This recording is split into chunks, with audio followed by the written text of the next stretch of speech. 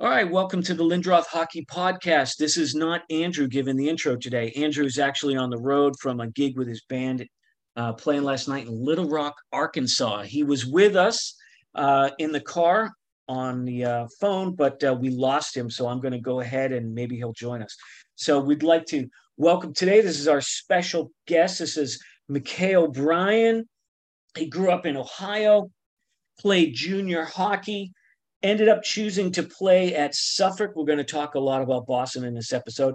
Played for the Suffolk Rams starting in 2015, captain his senior year. We're going to go over some stats with him later on as well. Played about, I think it was 2 weeks, we're going to ask him, in Evansville in professional hockey. And then he went right into coaching, assistant coach at Curry College out in Milton, Massachusetts, and currently assistant coach at Tufts University in Massachusetts as well. So I'd like to welcome to the show, Mikhail. Mikhail, welcome. Thank you. Appreciate you having me. Yeah, I'm sorry. Did I screw up anything in the intro? Usually Andrew does the intro. Not at all. That was perfect. All right. So this is a unique episode for us because your playing career as far as after collegiate, you had, and I'm assuming we'll get into it. I'm assuming maybe it was just a small break between when you were playing for Suffolk that you jumped into Evansville and got some playing time with them. But then you just went right into teaching. Sorry, not teaching, coaching. But let's talk a little bit about junior and how junior hockey prepared you to go into the collegiate world. Yeah. So when I started playing juniors, I was probably, I don't know, maybe 155, 60 pounds. Not the top, 5'9", 5'10". Didn't grow at all over those 2 years, but definitely like got stronger and developed just off the ice through, I was 18 to 19 and then, 19 to 20 and then 20 to 21. So I think just like from a physical maturity standpoint, it prepared me a lot better than having gone right from prep school or U18. I wasn't like a big kid for my age and was definitely not overly physically developed. So just the pure time aspect of that helped. And then, where I played juniors in Springfield, Mass, like my first year we were in the league. It was their first year of the split between the old EJ and AJ. So we were USPHL and then there was the EHL. We were in the USPHL Elite, which was the second league. Premier was the top. We won the league that year in Elite. And, we had a really good team, a lot of older guys. I had a very minor role. But like being a part of a championship team and seeing what that took, our coach, I mean, he was very intent on like instilling a culture and mindset that we would never be outworked, which I know sounds super cliche, but like we'd win a weekend, we'd sweep a weekend, and we'd show up to practice Monday and just get bagged for an hour and a half. Like there was no like celebrating a win until we won the championship, which seemed crazy at the time, but looking back, it definitely played a role in how good we were. So that was like my first year, and then I had originally always thought I would just play 1 year and go to school, but like that, I wasn't nearly ready. I look back now and think like as a coach, like I would have never wanted me on a team after that first year. Like I just wasn't nearly ready. And even after my second year, like still had a lot of growing to do. And I think the second year helped. We moved up a league. So we were in the top division that year. And again, I had a relatively small role. I played, I think, 30 to 35 games as a depth forward, third or fourth line usually. And then I ended up playing the last 10 or so games as a defenseman. And I was just straight up because I was getting scratched as a forward. So we lost a couple D to injury and trade. So I stepped back and played D. And that's sort of like when I became a more not traditional, but more permanent defenseman. I ended up playing that in college for most of my college career as well. But I think overall, like it's a long way to answer your question, but I think the 2 years in juniors helped me first and foremost, just physically, because I was still very much a boy going into it, and feel like I grew a lot, just as like more of an older 21-year-old man at that point. And then I think I learned a lot about myself as a player and myself as a person. Like it's hard, being scratched. My second year as an age out, and even my first year not playing. Yeah, I played almost every game, but not playing a huge role. Like, you have to figure out a way to still enjoy it, still be successful, find your own like little measures of success instead of what you've always done of goals and assists and playing time and all that. So I think like once I got to college, then I found myself in hard spots, whether it was not producing or not playing well or not even in the lineup. It felt so much easier because I had already gone through it for at least a year, really two, in juniors. What made you choose Sussex? And did you Suffolk? And did you have any other offers that you're willing to announce publicly? Some guys like, yeah, man, I don't want to mention every school that, but why Suffolk? Because I mean, first of all, I mean, everybody knows we're from Boston here on the podcast, but Suffolk's kind of a unique university. It's literally downtown Boston, not much of what you would consider a campus, but a Yeah. great school, a great school. Yeah. Well, I certainly don't have a laundry list of colleges to rattle off. So it was just one other school that's in the same conference.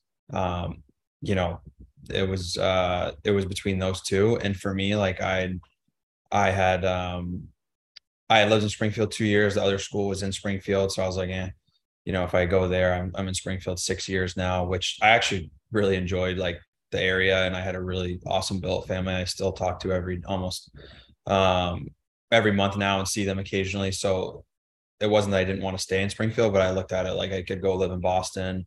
And I was lucky enough that like financially my parents could support me in college and living there and everything. So I kind of looked at it like, as long as the school was interested in me, it was like where I was more leaning towards. I didn't know anything about Boston, Suffolk, any of it. Like, that's just the truth. I grew up across the Midwest in a couple of different places.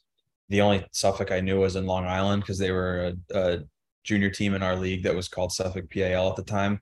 And I actually thought Suffolk was in Long Island the first time I had heard of it. So for me, like, when you don't have a lot of options, it's easy to make a choice. But really, like, the location of Suffolk is what I liked, and I thought it'd be cool to live in Boston. And I went and saw a game, and like met one of the guys in the team and the coaches, and I just thought, like, as long as this is a place where they feel like I can play and I have a spot, then I'd love to go here. So, if you had to pick like maybe two or three of the biggest teaching moments that you learned from, either through the team or the coaching staff or whatever that's you brought into your game now as a coach, what would they be? And I do want to rattle off this as well. You were captain your senior year. And if my stats are wrong, correct me, but it looks like a defenseman, 25 goals, 59 points, captain senior year. So pretty good stats. What was those two or three really things that you've taken away from playing in Suffolk? Yeah. Well, I will say I played my last year and a half as a forward.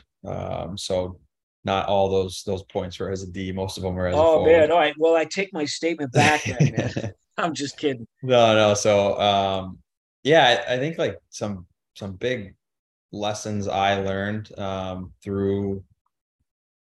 That's a good question. Through like playing and bringing into coaching, I think probably first and foremost is like, as a coach, sorry, as a player, what it's like to be treated well or not well. So this could go as far as like how you play on the ice. And say you have a great game and your coach is like, hey, that was a great game. Or say you have a horrible game and he doesn't say anything to you, or he, doesn't try to build confidence to the next game or the next day or that week of practice. Like, what that feels like. And so as a coach, like, I try to make sure that our guys don't feel like I treat them differently based on how they're playing. Now, of course, like, if you take a horrible penalty or you do something that is like egregious that we scratch you or we don't play you the rest of the game or we sit you for an extended period of time. Like I can't be all roses at that particular moment, but I don't want to have a guy that maybe has a really good stretch of 5 games and then has a tough stretch of 5 games. And the really good stretch, I'm all about him, always talking to him, best friend. And then the tough stretch, I just don't talk to him and I pretend like he's not there. Because that's at times how I felt as a player. And I wouldn't even put that on my time at Suffolk. It was true at times there, but I would just say in general, like I can't necessarily pinpoint one coach or one team, but just across the board as a player, I always felt like you play well, you get a pat on the back, good job. You don't play well, you just hear nothing. And that's to be expected, like I said, to some extent. But you can still go out of your way and say, hey, I know you've had a tough stretch or this hasn't been your best game. We still believe in you. We still think you can do X, Y, and Z. You know, hey, you've had a tough stretch, but you're still in the lineup, which means something. So that's something I definitely try to actively work on and actively do as a coach. And then the other piece, which may be very similar or too similar, but I try to always like treat our players as people first and not as players. I really, again, felt like a lot of times as a player, your coaches treated you as just like the entity that you were on the ice. Like, you know, you can score for me or you can block shots for me or you can stop pucks if you're a goalie, whatever it is. But like, I kind of realized like there's a lot more to a coach than just a coach. Like you have a social life and a family life. You have all these things that every other person does. And so now as a coach, I realize like players do too. They're more than just the piece that you need them to be on a Friday or Saturday for a game. They have, you know, they have their own worries and their own problems and their own hopes and dreams and all that stuff. And so like getting to know them as a person, it helps you coach them as a player, because now I understand that like this kid on our team is really introspective. I'm not saying an example, just like, for example, a kid on the team is super introspective and he's very quiet and he cares a lot, but he doesn't say a lot. So you might take that the wrong way.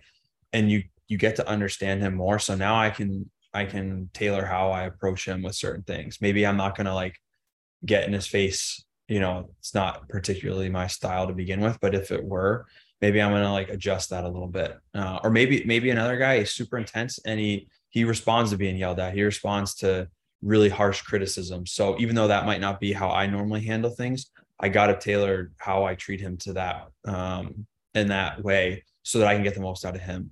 And I just think it's really hard to get the most out of your players if you don't know them as people, because like, it's just like anything. Like, how are you going to relate to, you know, a friend that you don't really know what they care about, what they like? You just have a class with them. Like, you got to get to know them. And then you understand like, all right, this is how they operate. These are the things that they care about. Now I can relate to them better than if they were just my buddy from class. So Yeah. Those are probably the two things I would say. Nice. And I'm reading in between the lines, but you're going to tell us what it is. So you play 4 games. I'm assuming maybe 2, maybe 3 weeks in Evansville in the Southern League. But I'm assuming this is right smack dab in a break or something with Norfolk. Yeah. So we our season finished at Suffolk, like, I can't exactly remember, but somewhere around like end of February. And then I think I went to Evansville like a week-ish later about. And then I was there for 2 weeks. Yeah, it was like exactly 2 weeks. So we went down like a Sunday practice that week. We had 2 games in Quad City, and then I was there another week, which that second week was spring break. So I missed 1 week of school the first week, and then the second week was spring break. And then played 2 more games that were home that weekend, and then flew back on the Sunday to go back to Suffolk. I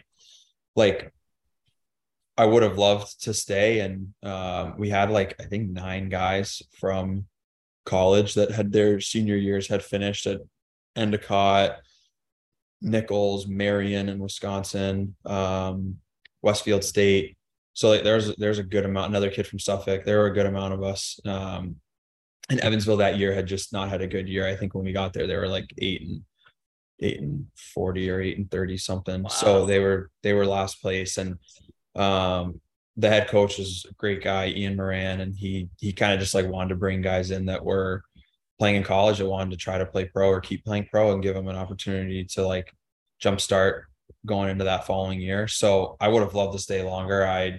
I would have ended up failing my capstone class as a senior in finance. So Yeah. I was only allotted one, what was it, two absences, and I missed two for that week. So I had to go back the following So after I'm spring break. and I'm going to assume too here, just reading between the lines with a lot of our guests. So you could continue to play pro after you graduate, but oh, and for context for our listeners, I believe you graduated with honors, right? From Yeah. Laude, from so you've got a stellar GPA, finance degree. So what made you decide to go? Okay, I'm not going to do the playing career. Was it more financial based? Because, I mean, we know what even East Coast players are bringing down unless they've got an NHL contract. It's not much. Or was it just a thing for you like, I don't want to play anymore. I'd rather get into coaching? What what made that decision? Yeah, it definitely wasn't financial because my first year coaching in juniors was probably less than any pro hockey player makes. Okay. It, I think for me, like I just realized how hard it was to actually play pro hockey, and it was so different than college, where like you can't get traded obviously in college. You can transfer, but you can't have a bad stretch of 3 or 4 games and then get sent somewhere else, like you can in juniors and pro. And so I think by the time I know I was 25, I had just finished or was about to finish school. And then I was thinking like, I don't know, it's going to be hard to like make a career out of this. And as much as I loved playing, I just thought like trying to keep doing that in the, probably the SP at best, really like, um, I just didn't see that being like a manageable path for me. And part of it too was like you go to college and yeah, you get a degree and all that, but you also have a lot of structure. Like you have class every day, you have homework, exams, you have the whole social life that college entails, and then you have hockey. Like when I was there for 2 weeks, I loved it, but I don't know if I could have, if I would have loved it long term. Like you practice in the morning and then you're done by noon, and we usually grab lunch with a couple guys, and then you had from like, I don't know, 1 to 2 o'clock on with nothing to do. Now some guys worked, some guys were like doing their masters online, but for me being there 2 weeks, like I pretty much just like watched Netflix and hung out at the apartment. I didn't do anything. Right. Right. So I kind of looked at it like I did this in juniors for 2 years, and if I now am doing this like full time with a college degree in a really small town, like I don't know. I just didn't. And honestly, it's part that, and it's part that like I didn't know if I was really good enough to sustain it. Like, could I really play a full year in Evansville or whatever team in that league? I'd like to think I had a chance, but I don't know. And then, you don't make it or you get cut, then you're going down to like a worse league or just no league at all because no one picks you up. And then what do you do? Like you've moved yourself to whatever city, whatever town. It seemed like volatile to me, and I don't know. I wasn't. I didn't think that it was something I was interested in pursuing. So you do a year in junior coaching, and then you go to Curry, I believe, right, out in Milton. Correct. So how did you hook up with the head coach there? What was the connection, and what was it like getting that gig?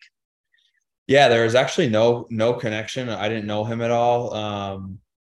When I was coaching juniors, I think he had said we met once or twice, but I didn't recall just because there were a lot of new people I was meeting that year on the coaching side of things. Um, but our junior team, so that was the 2019-2020 where COVID hit in like March or whatever. Our junior team was supposed to start playoffs like 2 days after the whole COVID shutdown happened. So the season ended.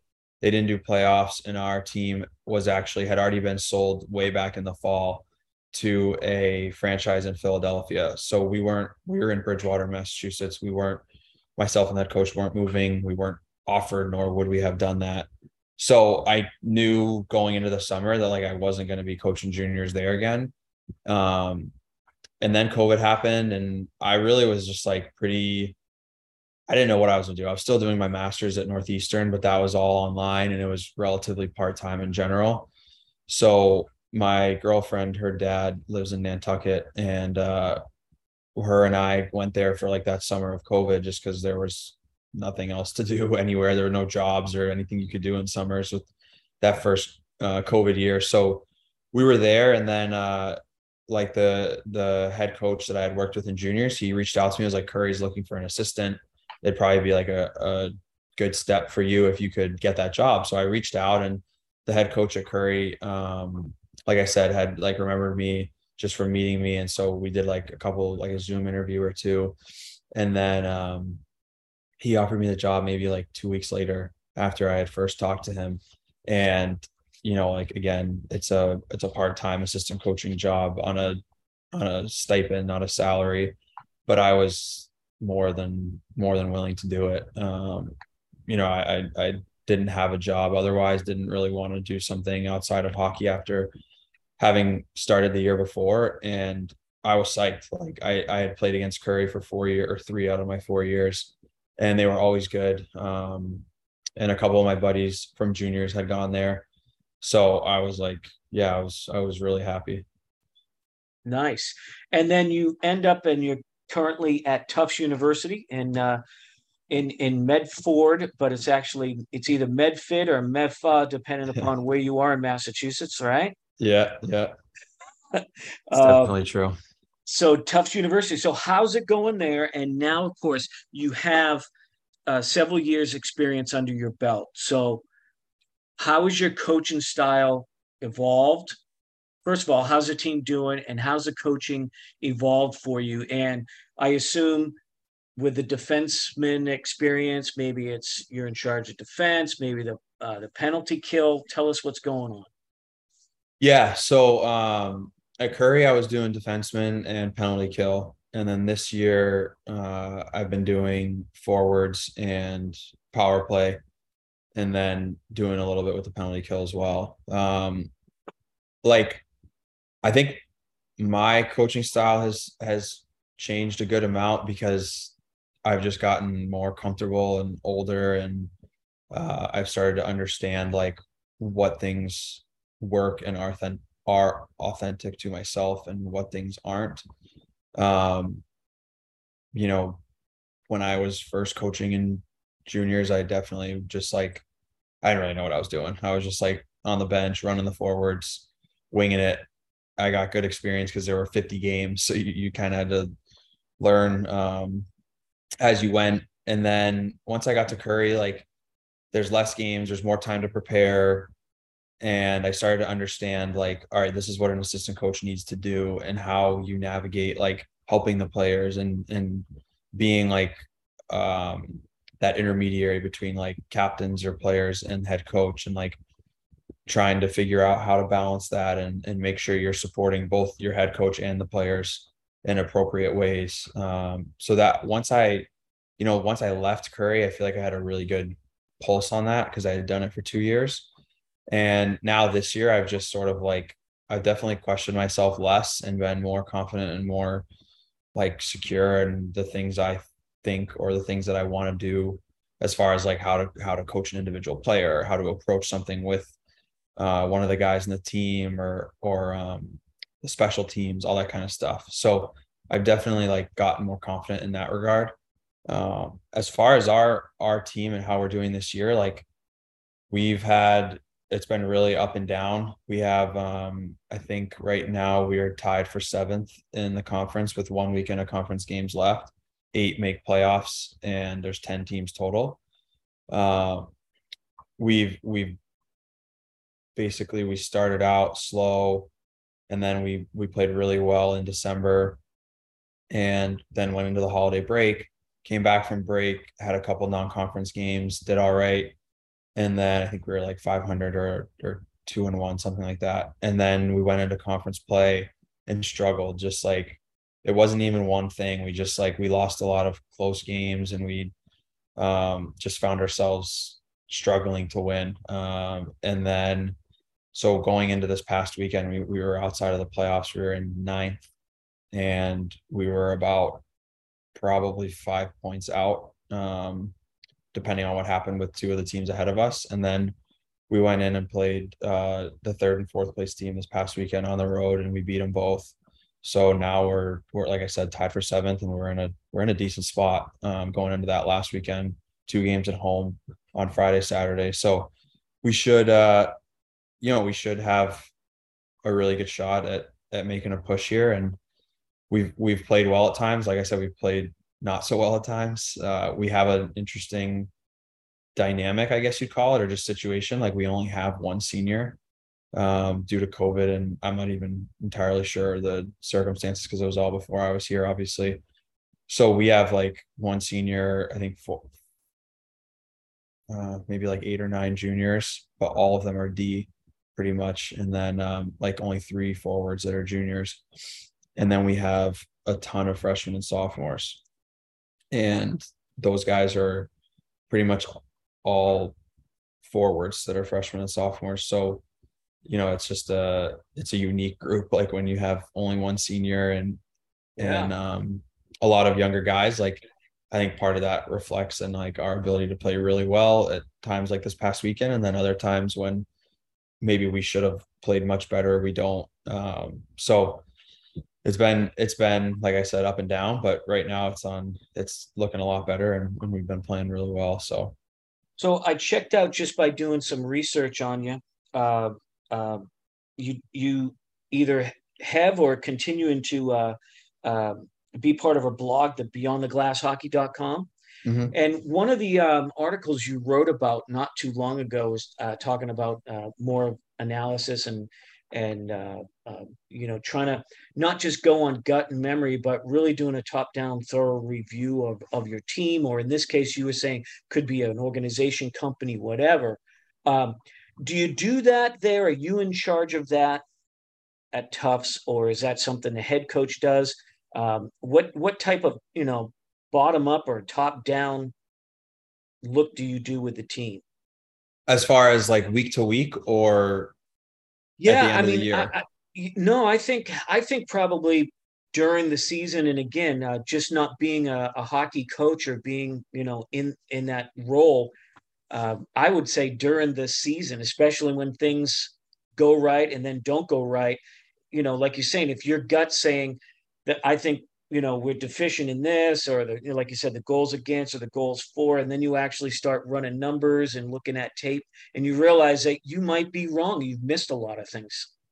Yeah, that's a really good question. I would say it's like everyone does that, not just one. Like we have, so our head coach, we have myself as assistant, and then 2 other assistants and a goalie coach.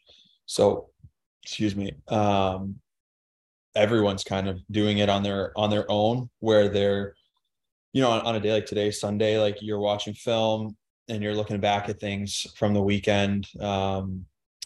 Fridays going into Saturday games, like you always play someone different. So you're usually looking at like, were there any glaring deficiencies on Friday? And if not, then like, let's look at what this team does for Saturday so that we can be prepared for them. But that's sort of like, we're all doing it in different ways. Like, usually I'm looking at the special teams, power play and penalty kill. One of our other assistants is usually looking at that as well. And then we just kind of divvy up like the responsibilities as far as that goes. And then that's like, from a very like tactical game to game perspective, I think going into like a week of practice coming up, like we'll usually talk either today or tomorrow morning and talk about like, what do we think needs to improve for this week, and how do we go about addressing it, and what day do we work on that? Say we want to improve our defensive zone play just overall. Should we do that on Tuesday, Monday, Wednesday? Thursdays are usually like a light skate because you have a game Friday.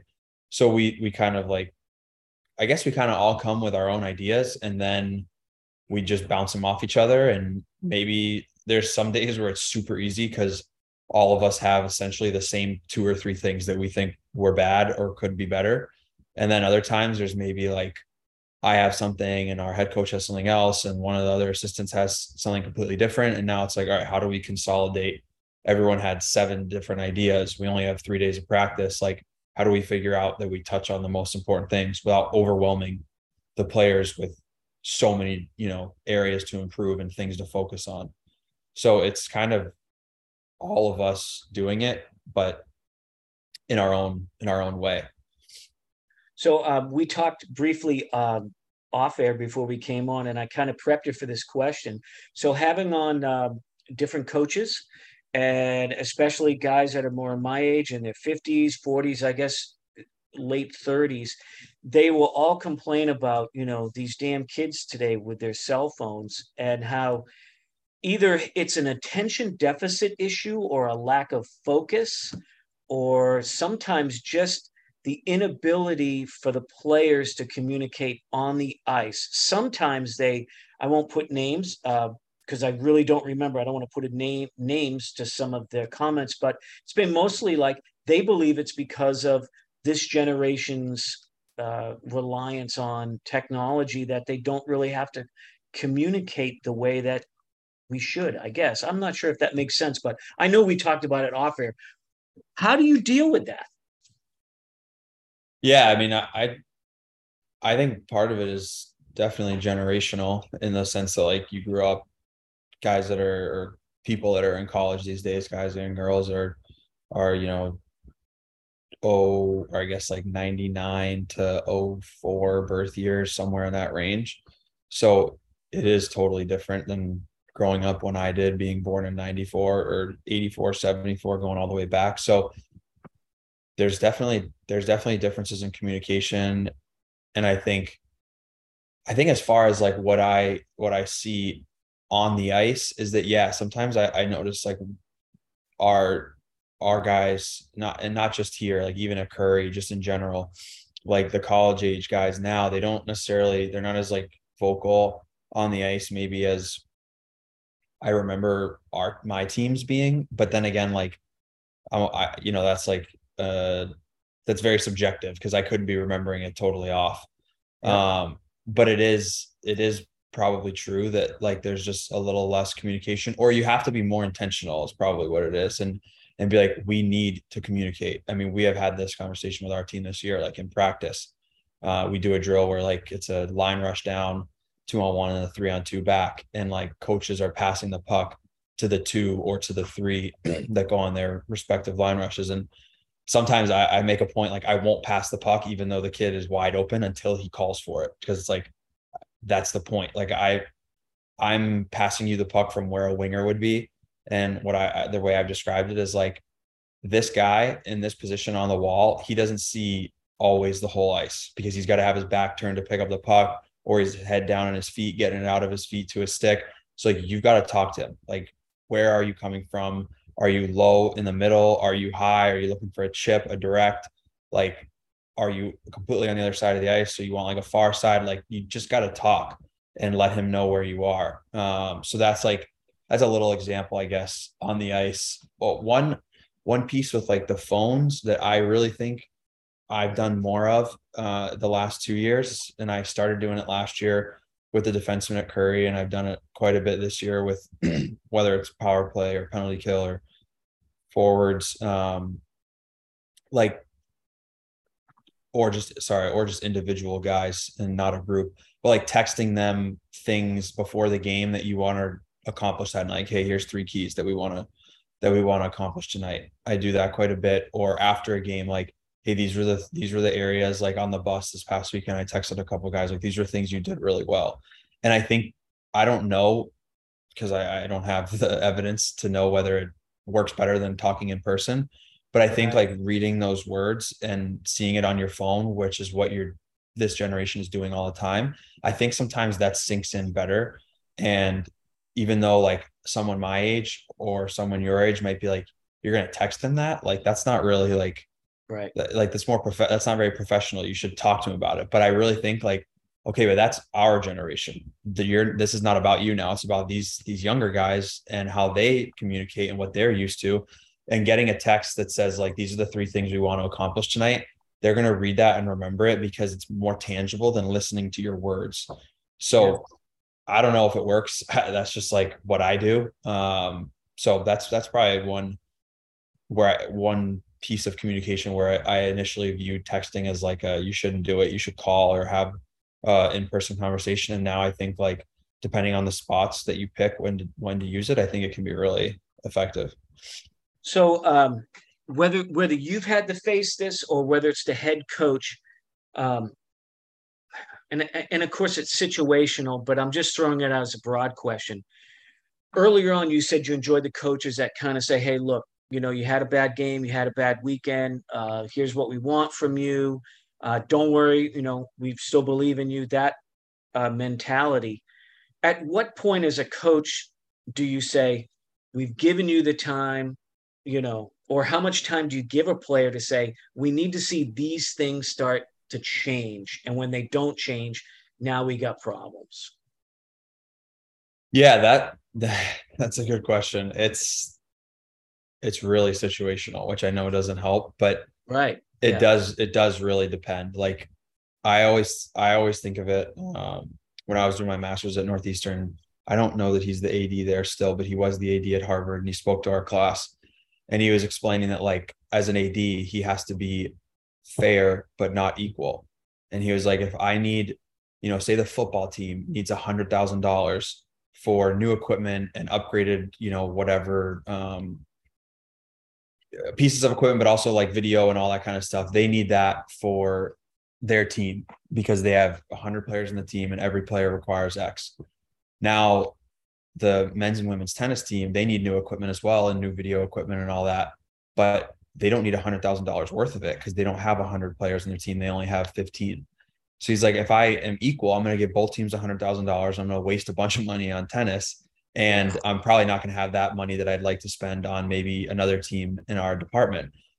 So I don't need to be equal. I need to be fair. And that if the football team needs all new equipment and the tennis team needs all new equipment, regardless of the cost, I need to provide that for both of them. I look at this very similar, where you ask different players to do very different things. What you are expecting from, let's say, one of your most defensive shutdown defensemen is wildly different than what you're expecting from your top point producing forward. So to say that both of them should have the same amount of leeway in certain areas of their game is not true. I mean, that defensive defenseman, if he's a -2 in a game, like this needs to be your bread and butter. I can't have you -2. Whereas if you're a point producing forward and maybe you had 3 points all in the power play and you were still -2, like it's not good. And it's still, we want more. We want that to be better, but you also put 3 in the net for us. And like, that's kind of what we need you to do. So it's different in that way where like, I think you have to make sure to approach each player, like fairly in the sense that like, and that probably all stems back to explaining in the beginning of the year or, some point early on in the season, like this is what we expect from you. This is your role. And this is why we need you to do what we need you to do. There was a player I not on our team now, but that always wanted to be, was a player I coached in the past, always wanted to be on like a higher line than the one he was on. And despite the line he was on, I think he was third on the team in points.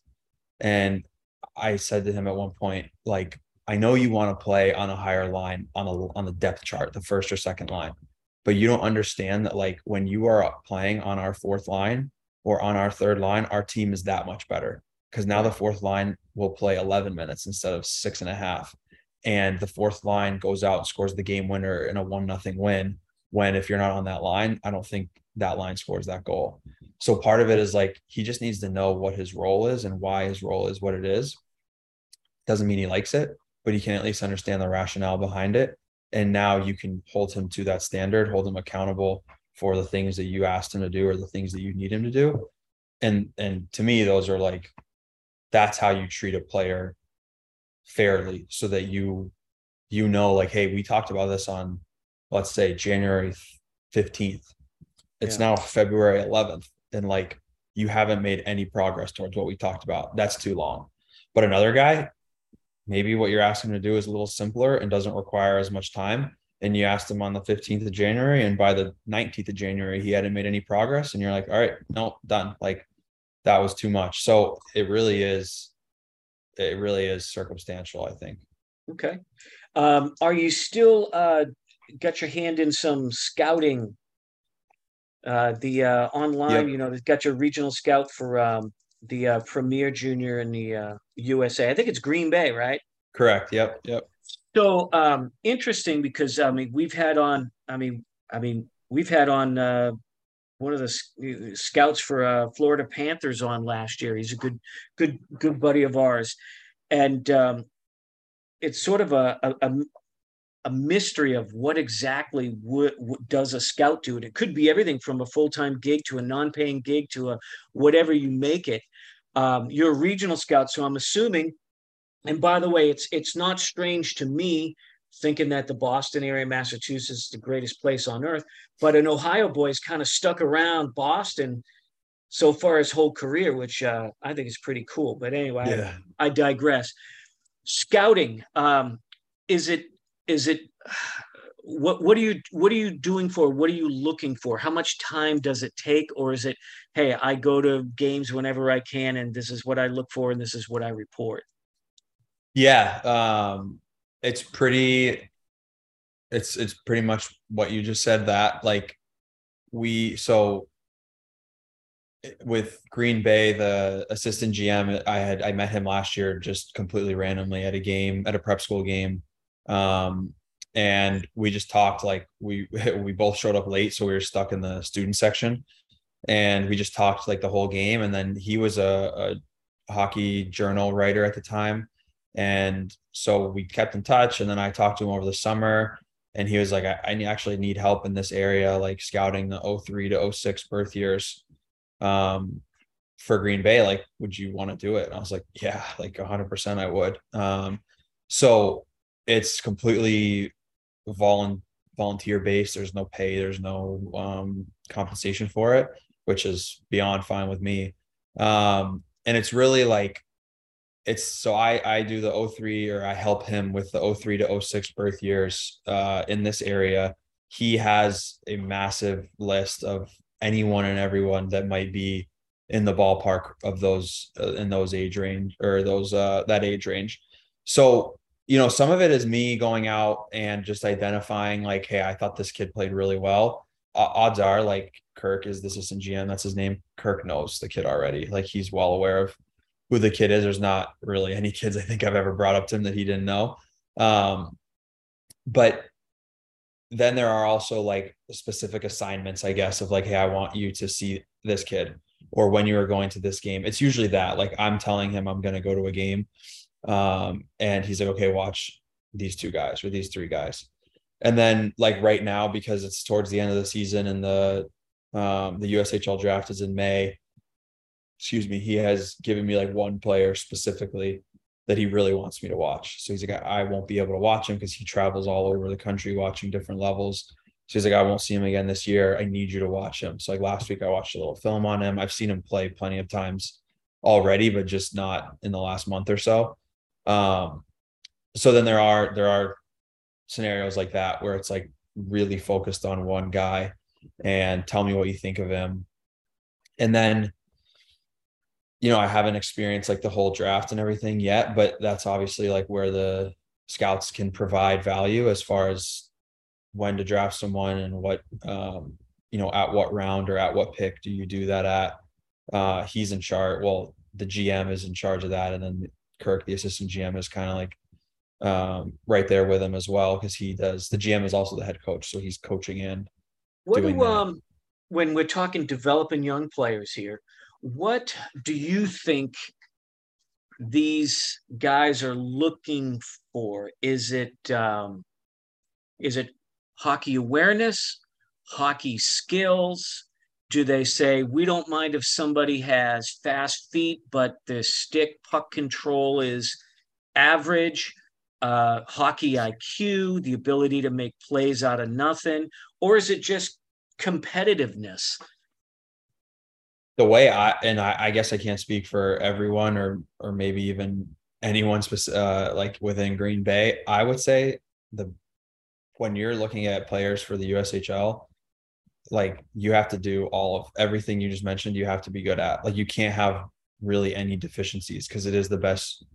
It's the best junior league in this country and one of the best in the world. I know they don't get much crossover with like the Canadian CHL leagues, but probably right there with all those teams. So if you are super competitive, but you're a tough skater or you're a really good skater, but you don't have great skill, like I don't know that the USHL is the league for you because for the most part, everyone in that league does everything well. Of course, they have like certain, I'm talking really minor deficiencies and things they can get better at, but you're looking at like, I don't know, like the NHL of junior hockey, essentially. Like you can't get much better than that. So I think like the biggest difference for me is like when you're looking at players for Division 3, whether it's Curry or Tufts, there's a lot of times something that doesn't connect. There's like one deficiency or more potentially, but the players that you really like, they still tend to have like one thing that isn't quite as good as maybe other guys. So like, for example, maybe the player is super talented, super competitive, great shot, sees the ice well, but he's small. He's like 5'6". Okay. Or so he's like right there, like you're probably a Division 3 player because it's going to be hard to play Division 1 without the size. Or maybe you have the size and you have the skating and you have the skill, but you have no competitiveness to you. Like you're not lazy, but you're just not a competitive kid. Like also probably D3. So when you see, like for me, when we recruit at the Division 3 level, like when you find a player that maybe, like I can think of one player that is coming to us who checks all those boxes off, but he's 5'6". Like, but that's a great, I'm fine with that. That works because you're gonna have to take something that doesn't jive. Like there's gonna be one area. The difference is, I think at the USHL level, like you don't have, there should be no deficiencies, relatively speaking, in that game. It should be in that player's game. It should be, a player that can do pretty much everything pretty well, if not almost perfect. So to kind of wrap up, and again, you can be ambiguous here if you want, because I don't want you to give away like your future plans. But where do you think you're headed in the future? And do you think that coaching is going to be the thing, or it might morph into something else? Or are you going to do finance? What's the next store for you? Yeah, that's a good question. I mean, definitely not finance. I don't see anything in that field for me. Um, I don't know though. Like I obviously really enjoy coaching. I do enjoy scouting as well. I've always thought it'd be cool, like with the scouting piece, it's more like management, like not so much coaching, but like a GM or even athletic directors. Athletic directors I've learned are a little different than like a sports GM as far as responsibilities and things you're in charge of. But those more like management positions that aren't necessarily like on the ice coaching. I think just like the zoomed out 10,000 foot aspect to it is kind of cool. But I really don't know. Like I have yet to wake up and not enjoy going to coach on a daily basis. So for now, that's what I'll keep doing. Nice, man. We'll say goodbye off air, so hang on. But officially, I can't thank you enough here today. We're not going to take any more of your time. Andrew and I certainly going to be following your coaching career like we do everybody else, and we wish you the best of luck. And thanks for coming on. No, thank you for having me. I really appreciate it. Definitely appreciate you guys having me on and following my path. So thank you.